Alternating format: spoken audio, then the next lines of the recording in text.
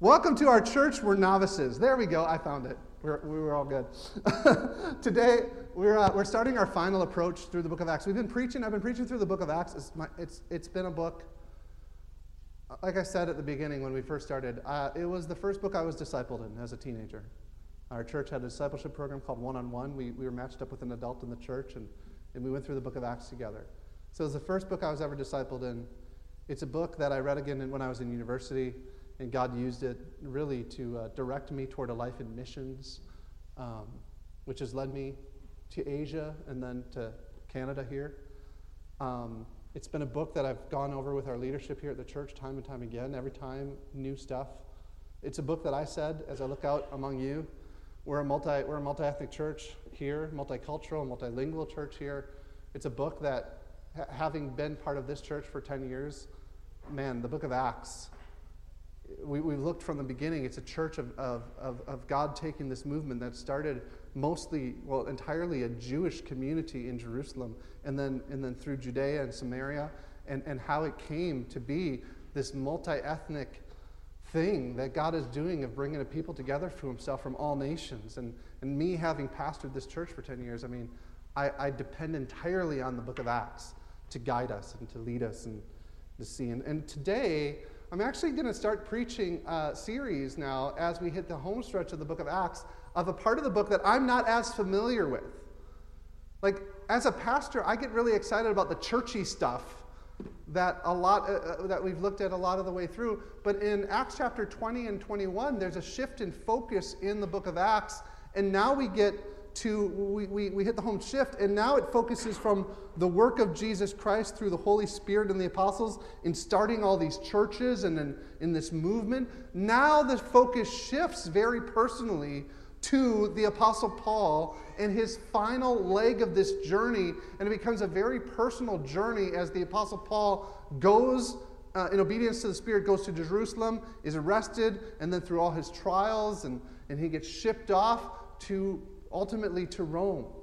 And it's now becoming this personal journey of Paul's finishing his course, his work, his task, that destiny that God has put in front of him. There's no doubt Luke remember Luke wrote the Gospel of Luke, and then he writes Acts, right?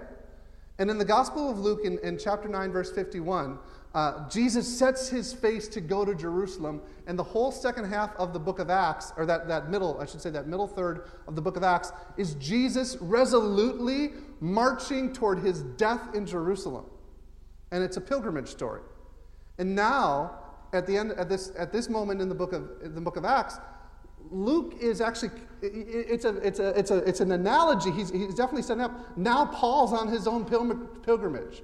And so now Paul's going to actually make that same journey as he resolutely goes to Jerusalem, to the destiny that awaits there of imprisonment and suffering. So we're going to get really personal about this journey onward as we go. The story of the church's birth is pretty much done here now at the book of Acts, and now we get to that personal journey. And as we go, we're in Acts chapter 21 today. And as you open up Scripture, if you have a copy of the Scriptures, or if you got a phone that you use the Bible on, that's great. Just, be looking at the Bible, not Angry Birds. That's all we ask. Or whatever the kids are playing these days. When we get to Acts chapter 21, which is where this portion of the book of Acts really takes off, the Apostle Paul is actually faced with a pretty significant choice. You see, he knows where the Spirit is leading him. And yet in chapter 19, 20, and 21, all along the way, even as he knows where the Spirit is directing him to go, all along the way, strangers, friends, even his closest coworkers, come alongside of him and actually try to dissuade him from that which he knows the Holy Spirit has called him to. And it's very convincing in the way that they try to dissuade him. And in fact, it's even very spiritual. It's a very difficult verse for us in chapter 21. It's kind of difficult for us because it's a little bit foreign. It's a little bit frightening. Some churches today focus on like the prophetic, and our church, I really believe with all my heart and soul, I've been pastor of this church for 10 years, and I really believe God has led us, and the Spirit leads us and guides us and moves us. But we don't focus on the prophetic like some other churches do. And so this chapter 21 is a little bit foreign or frightening to us, and it speaks to a level of spiritual discernment in this text that, quite frankly, I don't know how many of us will be prepared for and to sift through. What do you do when you're convinced that the Holy Spirit has set out a plan for your life, and everybody around you, even spiritual people, even mature people, even people who say they have a prophetic word from the Lord, what do you do when they all are telling you something else? Remember last week, I told you about my call to ministry. I told you about that missionary that came to my church when I was late high school, and I said about how I always didn't want to listen to missionaries at that time because I didn't want to hear them. And I told you about this guy who had a full ride to Harvard University, and about how he really heard the Spirit was calling him to seminary to go and be a missionary, and he turned down the full ride wrestling scholarship to Harvard University. And I said his parents weren't Christians, and they all thought he was crazy. But then I told you that even his pastor of his church said, "What are you doing?" Even his pastor of his church said, "You're crazy. You've been given this full ride to Harvard University. I think that's the Lord telling you should go to Harvard University."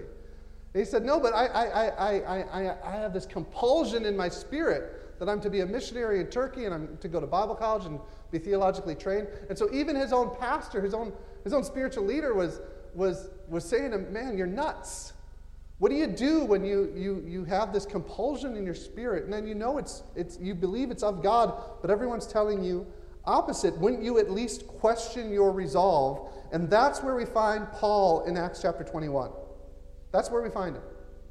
And before we get there, I want to remind ourselves of how we get there. So take your Bible, and if you turn to Acts 21 already, that's great. Just turn over a couple pages to Acts chapter 19. Because this happens when Paul is still in Ephesus on his third missionary journey. And we looked at this chapter, but we just glossed over this at the time. But now it becomes important. So look at Acts chapter 19 and verse 21.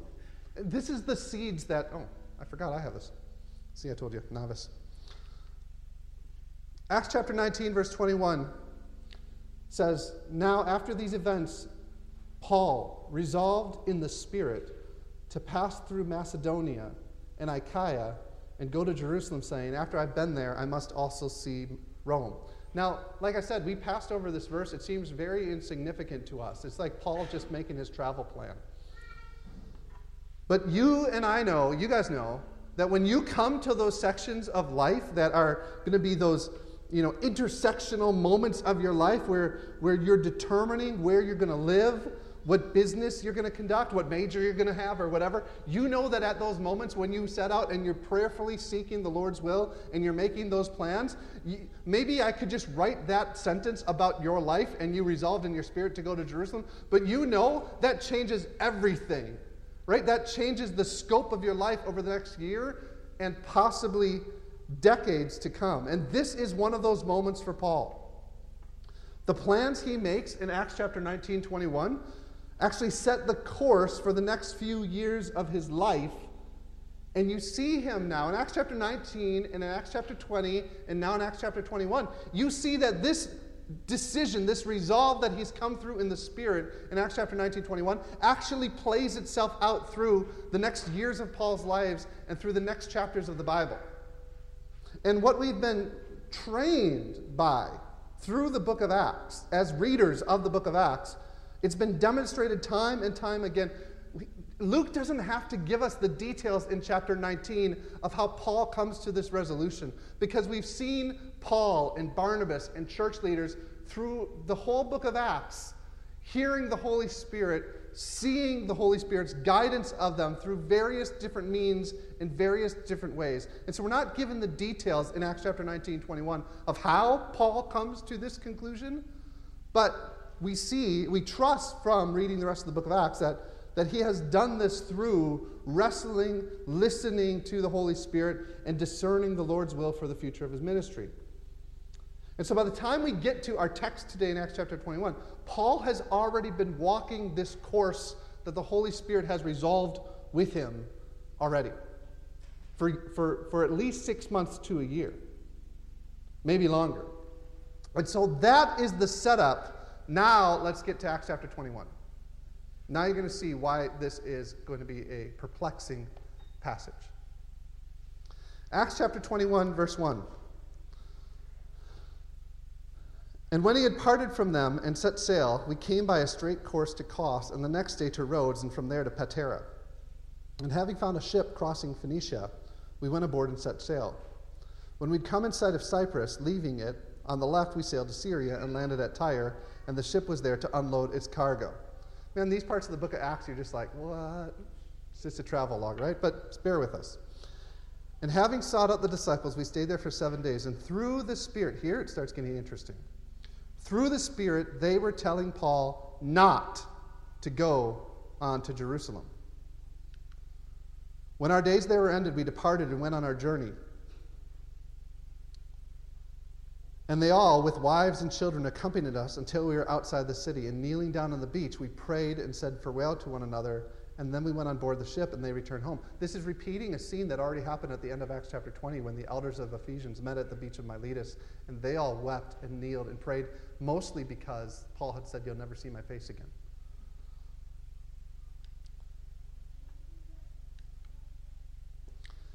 When we had finished the voyage from Tyre, we arrived at Ptolemais, and we greeted the brothers and stayed with them for 1 day. On the next day we departed and came to Caesarea, and we entered the house of Philip the evangelist, who was one of the 7, back in Acts chapter 6. And we stayed with him, and he had 4 unmarried daughters who prophesied. There we go. While we were staying for many days, a prophet named Agabus came down from Judea. And coming to us, he took Paul's belt and bound his own feet and hands and said, "Thus says the Holy Spirit, this is how the Jews at Jerusalem will bind the man who owns this belt and deliver him into the hands of the Gentiles." When we heard this, we and the people there urged him not to go up to Jerusalem. Then Paul answered, "What are you doing, weeping and breaking my heart? I'm ready, for I am ready not only to be imprisoned, but even to die in Jerusalem for the name of our Lord Jesus." And since he would not be persuaded, we ceased and said, "Let the will of the Lord be done." Amen. So what's happening here? There's a conflict between, and you see this in this passage, and from Acts chapter 19, there's a conflict between what Paul has resolved in the Spirit to do and what others are telling him in the Lord to do. Paul had resolved in the Spirit to go on to Jerusalem and then to Rome. And as he traveled, as he made this travel, as he made that plan in Acts chapter 19, and then as he's already traveling, the Holy Spirit is already speaking to him what's going to happen when he gets to Jerusalem. The Holy Spirit's already told him, you go to Jerusalem and suffering and imprisonment will await you. And Paul knows this. And perhaps, and I think it's because it shows us in some of the things he says, to show him what he needs to prepare himself for, to show him that his life is not his own, and that he must finish the course of the ministry he received from the Lord Jesus. Because he says, in Acts chapter 20, verse 22, he's talking to those Ephesian elders at Miletus, and he actually says, as I've been traveling, as I set this course out in Acts chapter 19, although he doesn't say that, he says back in Ephesus, as I set out that course when I was with you in Ephesus, I've been traveling around, finishing my ministry, completing the task the Lord gave me to do. And he says to them, and now behold, I'm going to Jerusalem, constrained by the Spirit. So his conviction has grown even. He was resolved in the Spirit before. Now he's like, there's nothing else I can do. And the Spirit has been showing to me, testifying to me everywhere I go, that suffering and imprisonment and afflictions await me there. And so Paul already knows. When he gets to Troas, when he gets to the house of Philip, Paul already has had this discussion. I don't know how it works. He's already had this confirmation with the Holy Spirit for possibly 6 months or greater that this is what's going to happen when I go to Jerusalem. And so when Agabus then takes the belt, and Agabus says, no, when Agabus takes his belt and then says, in verse 11, "Thus says the Holy Spirit, this is how the Jews at Jerusalem will bind the man who owns this belt and deliver him over to the hands of the Gentiles," when Agabus prophesies that over Paul, it's not inconsistent with what Paul's already heard. Paul already is like, yeah, I know that. But what happens when everybody else hears this prophecy, this vision of what's going to happen when Paul gets to Jerusalem? Everyone else freaks out, right? And they start pleading with Paul, no, don't go. And so this is a little bit what is happening here. The Spirit seems to have been telling and confirming with Paul one thing as Paul prayed and resolved in Ephesus and then moved and confirmed. And the Spirit testifies to him, yes, this is happening. It constrains Paul. The Spirit seems to be telling one thing to Paul, and then as we're moving through this text, people are speaking in the Spirit to him, telling him not to go. And what's going on here? And I think it's really important to understand that Agabus is not wrong. He's not wrong. He's not saying anything different in the Spirit that the Spirit's already been confirming to Paul. But, and you have to understand there's a debate today, and we're going to take out of the text a little bit. There's a debate today in the church, predominantly from some sectors of the charismatic movement, and then against maybe the rest of evangelicalism. But there's a debate today about, was Agabus just flat out wrong? There are people today who believe in prophecy and prophetic words, and they would say, well, and these people generally make a lot of prophetic words. And these people generally are wrong a lot of times when they're making and issuing prophetic words and directives. And one of the ways they explain that, and now in the Old Testament, you couldn't be wrong.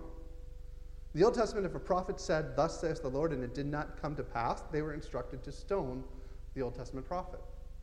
And so what some of our brothers in some of these circles are trying to say is, well, in the New Testament, prophecy doesn't work like that. Prophecy is different in the New Testament. You can be wrong, and they'll say you can be wrong like Agabus.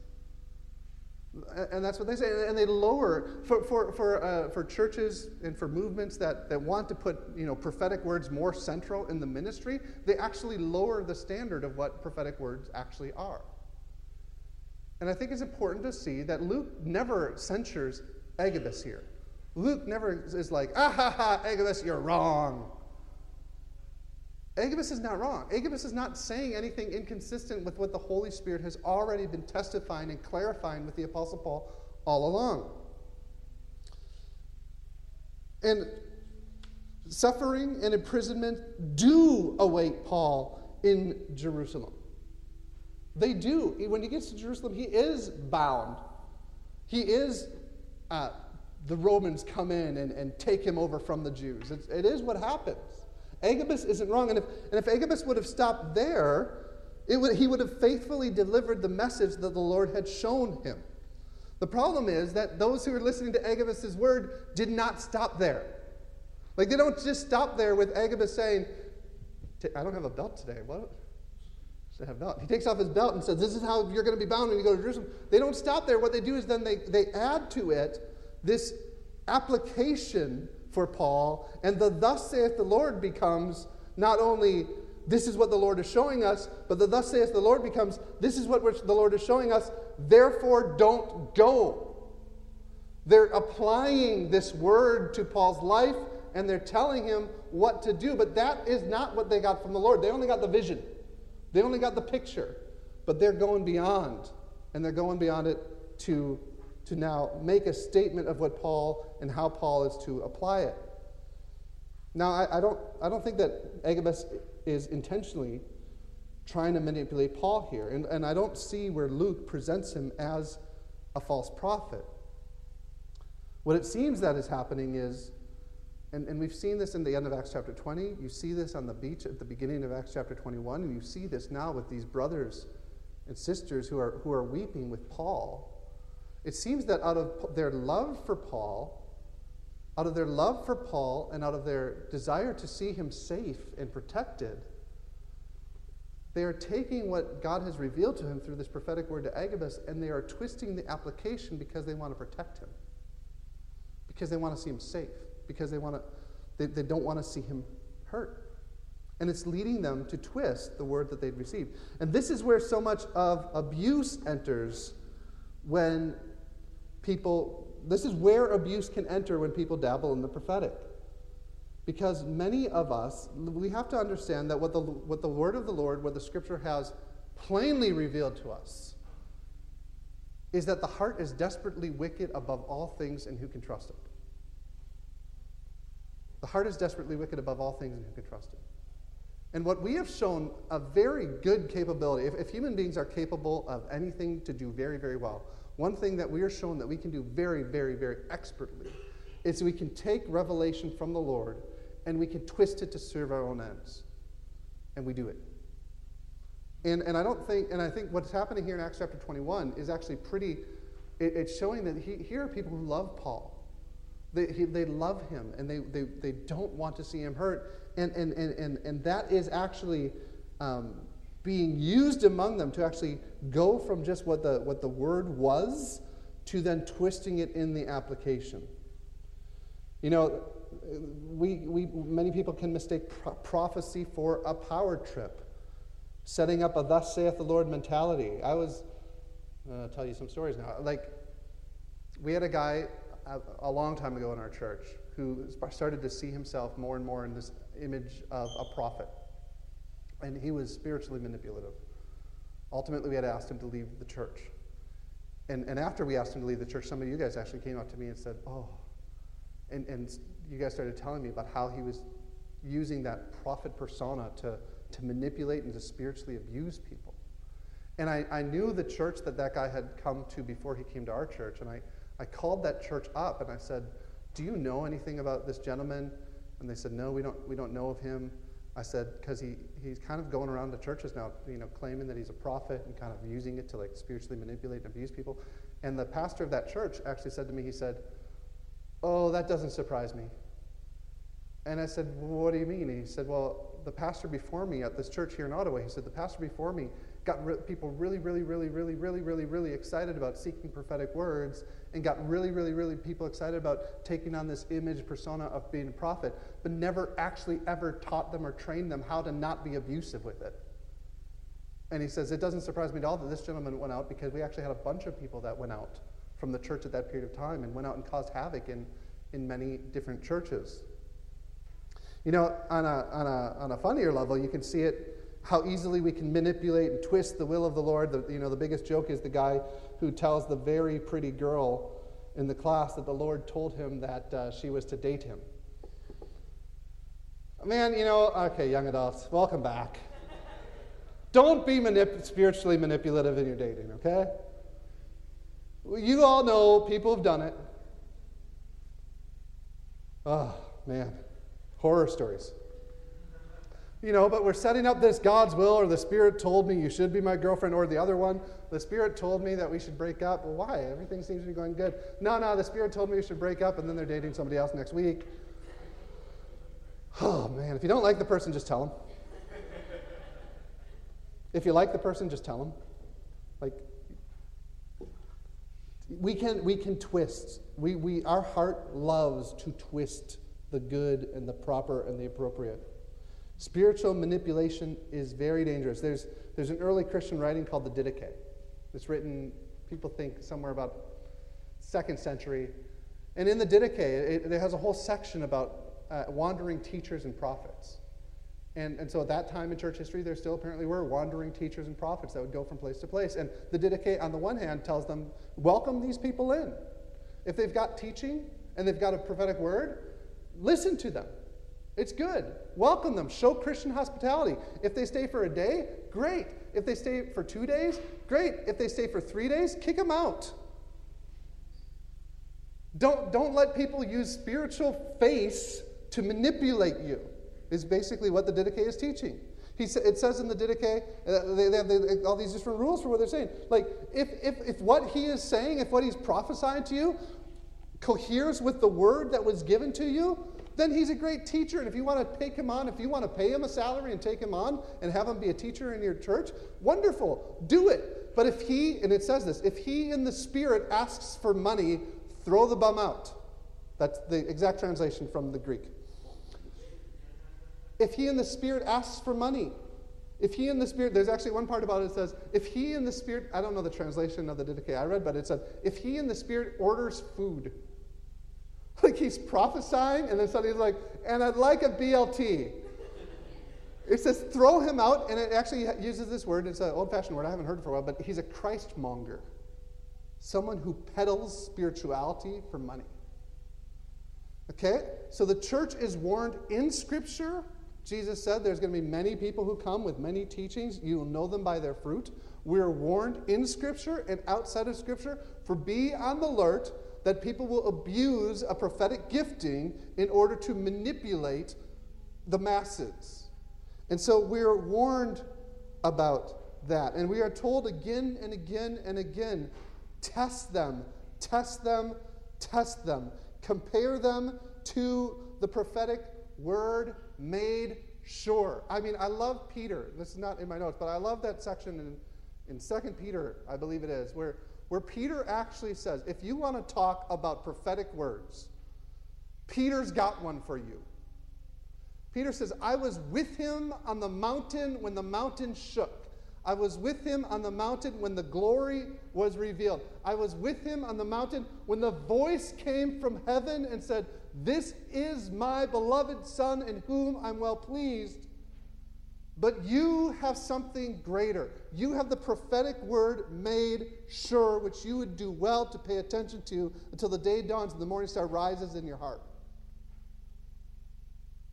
And so prophetic words, yes, but we can manipulate through them. And that's where there is abuse comes in. That's why Paul gives the instruction to the Corinthian church. I forget where I'm at.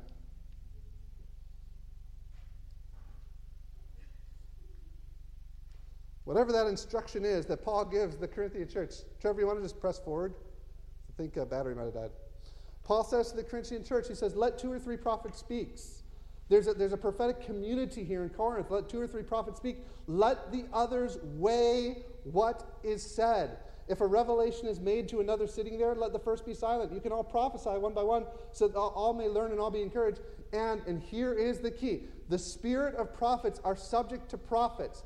God is not a God of confusion, but a God of peace. And he writes again to the Thessalonians, do not despise prophecies, but test everything. Hold fast to what is good. Now, what's the point of all this? Weigh all prophets. I believe this episode with Agabus is recorded for us to warn us how easy it is to take revelation from the Lord and to twist it toward our own desires, our own ends, our own applications. Agabus and Paul's friends were trying to protect him, but they twisted then the meaning of the words spoken through them. And listen, our church right here, real talk.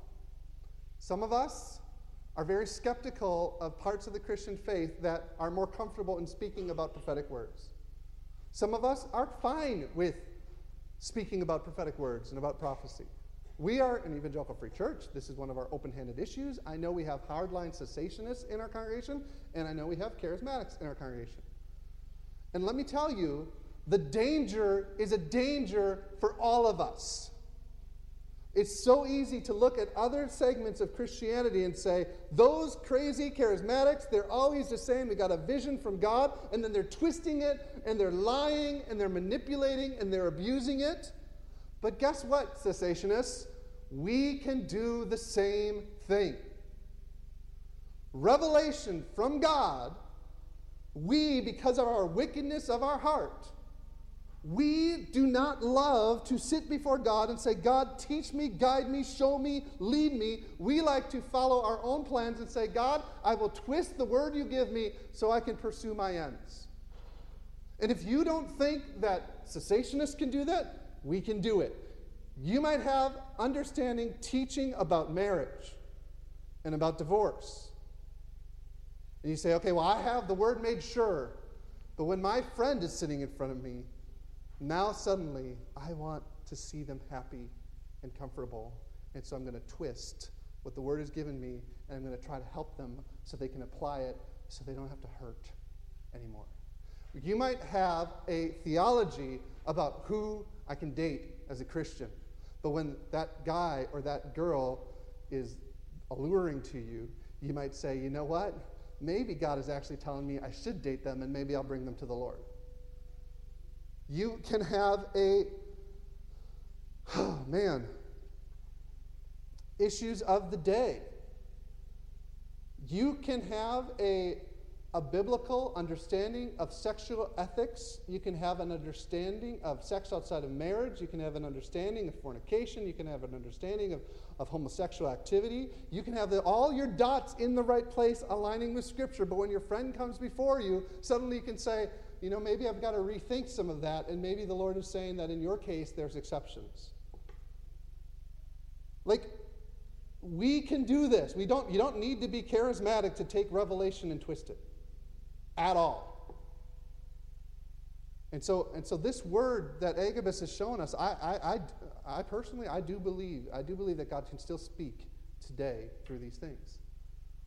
But the warning, I don't know what you guys believe about that, but I'll tell you the warning exists for all of us. That we can twist. Do not arrogantly think that you're exempt from the command to test the spirits. To weigh Scripture with Scripture, to weigh the prophetic word yet untested with the prophetic word made sure.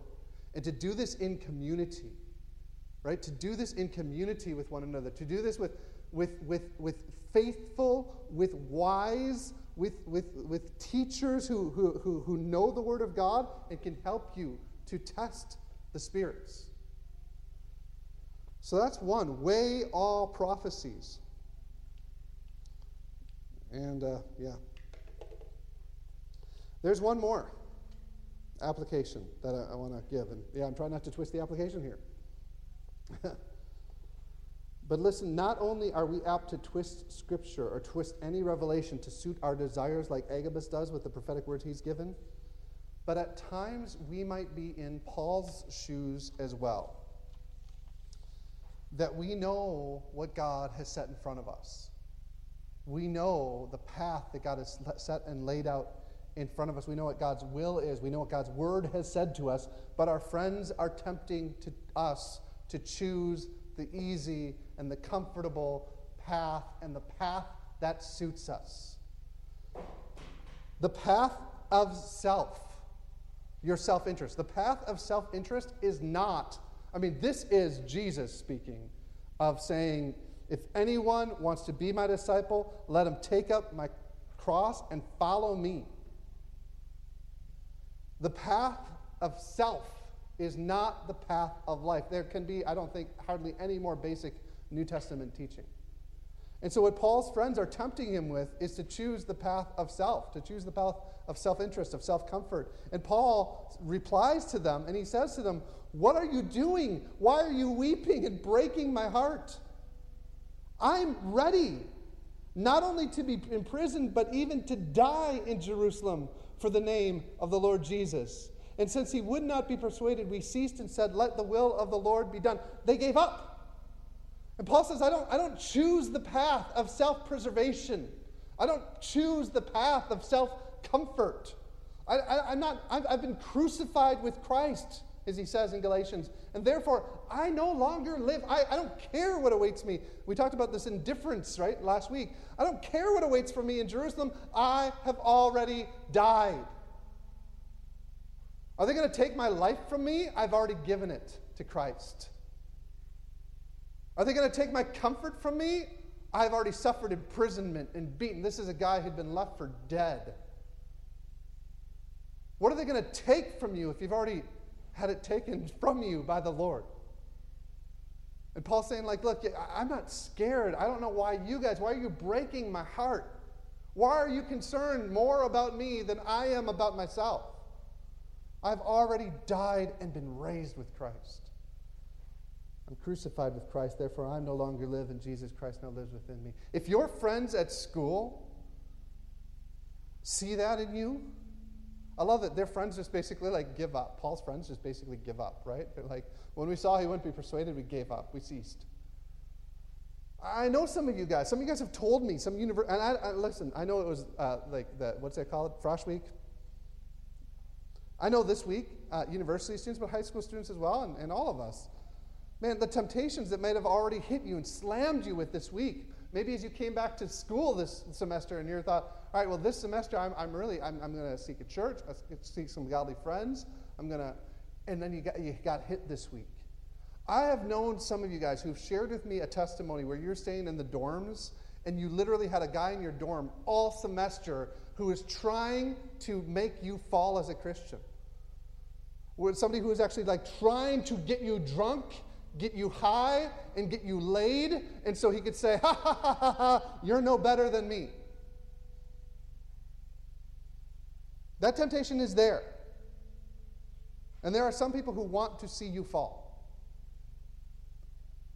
And I love this where Paul, when they do not see you persuaded, when they do not see you give in, when they do not see you walk off the path of saying, no, this is the path the Lord has set in front of me, I will not depart from it. Man, resist for a season. Resist for a season, and you might find that temptation goes and gets more and more minimal. I remember the story. Oh man, I'm really bad at remembering missionaries. I remember the story of one of the missionaries who talked about how he joined the British, I think it was the Air Force, and he had just become a new Christian, and his pastor had told him, when you get to the Air Force on the first day, you make sure you tell someone you're a Christian on that first day. And he said, well, why? And he said, because if you don't do it the first day, the next day is going to be harder. And the next day is going to be harder. And pretty soon you're going to go through a month. And pretty soon you're going to go 6 months. And pretty soon you're going to go through years where you've never taken a stand for Christ. And you're going to give in more and more and more to temptation. You're going to give in more and more to the environment around you. So on that first day, you tell someone, I'm a Christian and I'm going to live for Christ here. And he says it's the military. So he gets there and there's, all the paperwork you got to fill out and you get your gear and you go and you do. And it's just one thing after another. Every single part of the whole day was taken care of. You're standing, and finally, they get into bed that night. And it's like after midnight on the first day, and he's in bed and he's so exhausted. They did a hike and he's exhausted. He's sitting there, I just want to sleep. And then it hits him, I have not told anybody today that I'm a Christian, and my pastor told me I got to do it because I got to do it from the beginning.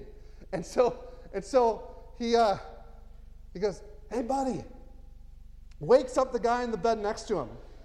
Hey, buddy, what? Go to bed. No, I got to tell you something. He's like, what is it? We're trying to sleep. All right, I just got to tell you this. Okay, what? I'm a Christian. And the guy swears at him and says, go to bed. But he did it. He did it that first day. And then he could do it the second day. And his buddy next to him was probably like, what was that all about? And he probably got to share a little bit more. And there might be that temptation that comes and that environment that comes and just slams you and slams you and slams you. I remember when I was in Japan, we have these drinking parties. When you live in Japan, you go to your business, your company will have a drinking party. They're called enkais, and you're expected to go. Everyone who works there is expected to go and expected to get completely drunk. I mean, my principal of my school, this in the daytime, this stoic guy who no one would ever say, cross words with. I went to one of these enkais. He was so drunk he was doing cartwheels on the beach, and sumo wrestling the other teachers, and just completely red-faced, completely. Oh my goodness! And it's expected. And I remember I would go there and be like. The first time I went, we would have the kampai at the beginning, right? The big toast. And so they'd pour me the drink, and I would do the kampai with them, and then they would come after and they'd pour me the sake, and I'd say no, that's okay. I did the kampai, I'm fine. And they said, what? They said, Bern, you gotta drink more. And I told them, I put it in very terms that the Japanese could understand, because there is a quasi-Buddhist, Taoist, quasi-Buddhist Shinto religion there. And so I was like, no, I'm a Christian. And they said, oh, we never met one of those. And they said, oh, if you're a Christian, you can't drink alcohol. And I said, no, it's not that. It's that I want to keep my mind focused. And that's how I said it. I said, I don't want to be drunk with wine. I want to keep my mind focused. And they went, oh. And so the next time we went to this enkai, I said the same thing. And the third time I went to the enkai, it was awesome because One of the new teachers came to pour me a drink, and then this teacher over here goes, no. Mr. Byrne, he's a Christian. He wants to keep his mind focused. And the other teacher goes, oh. You know? And so that became the thing, you know. If I said no the first time, the temptation, it ceased. And I don't know how far off this text I've gotten, sorry. But I've been crucified with Christ, and therefore I no longer live. Jesus Christ now lives with me. That path of self-preservation is not the path of life in Scripture. Jesus said, if you want to find your life, lose it.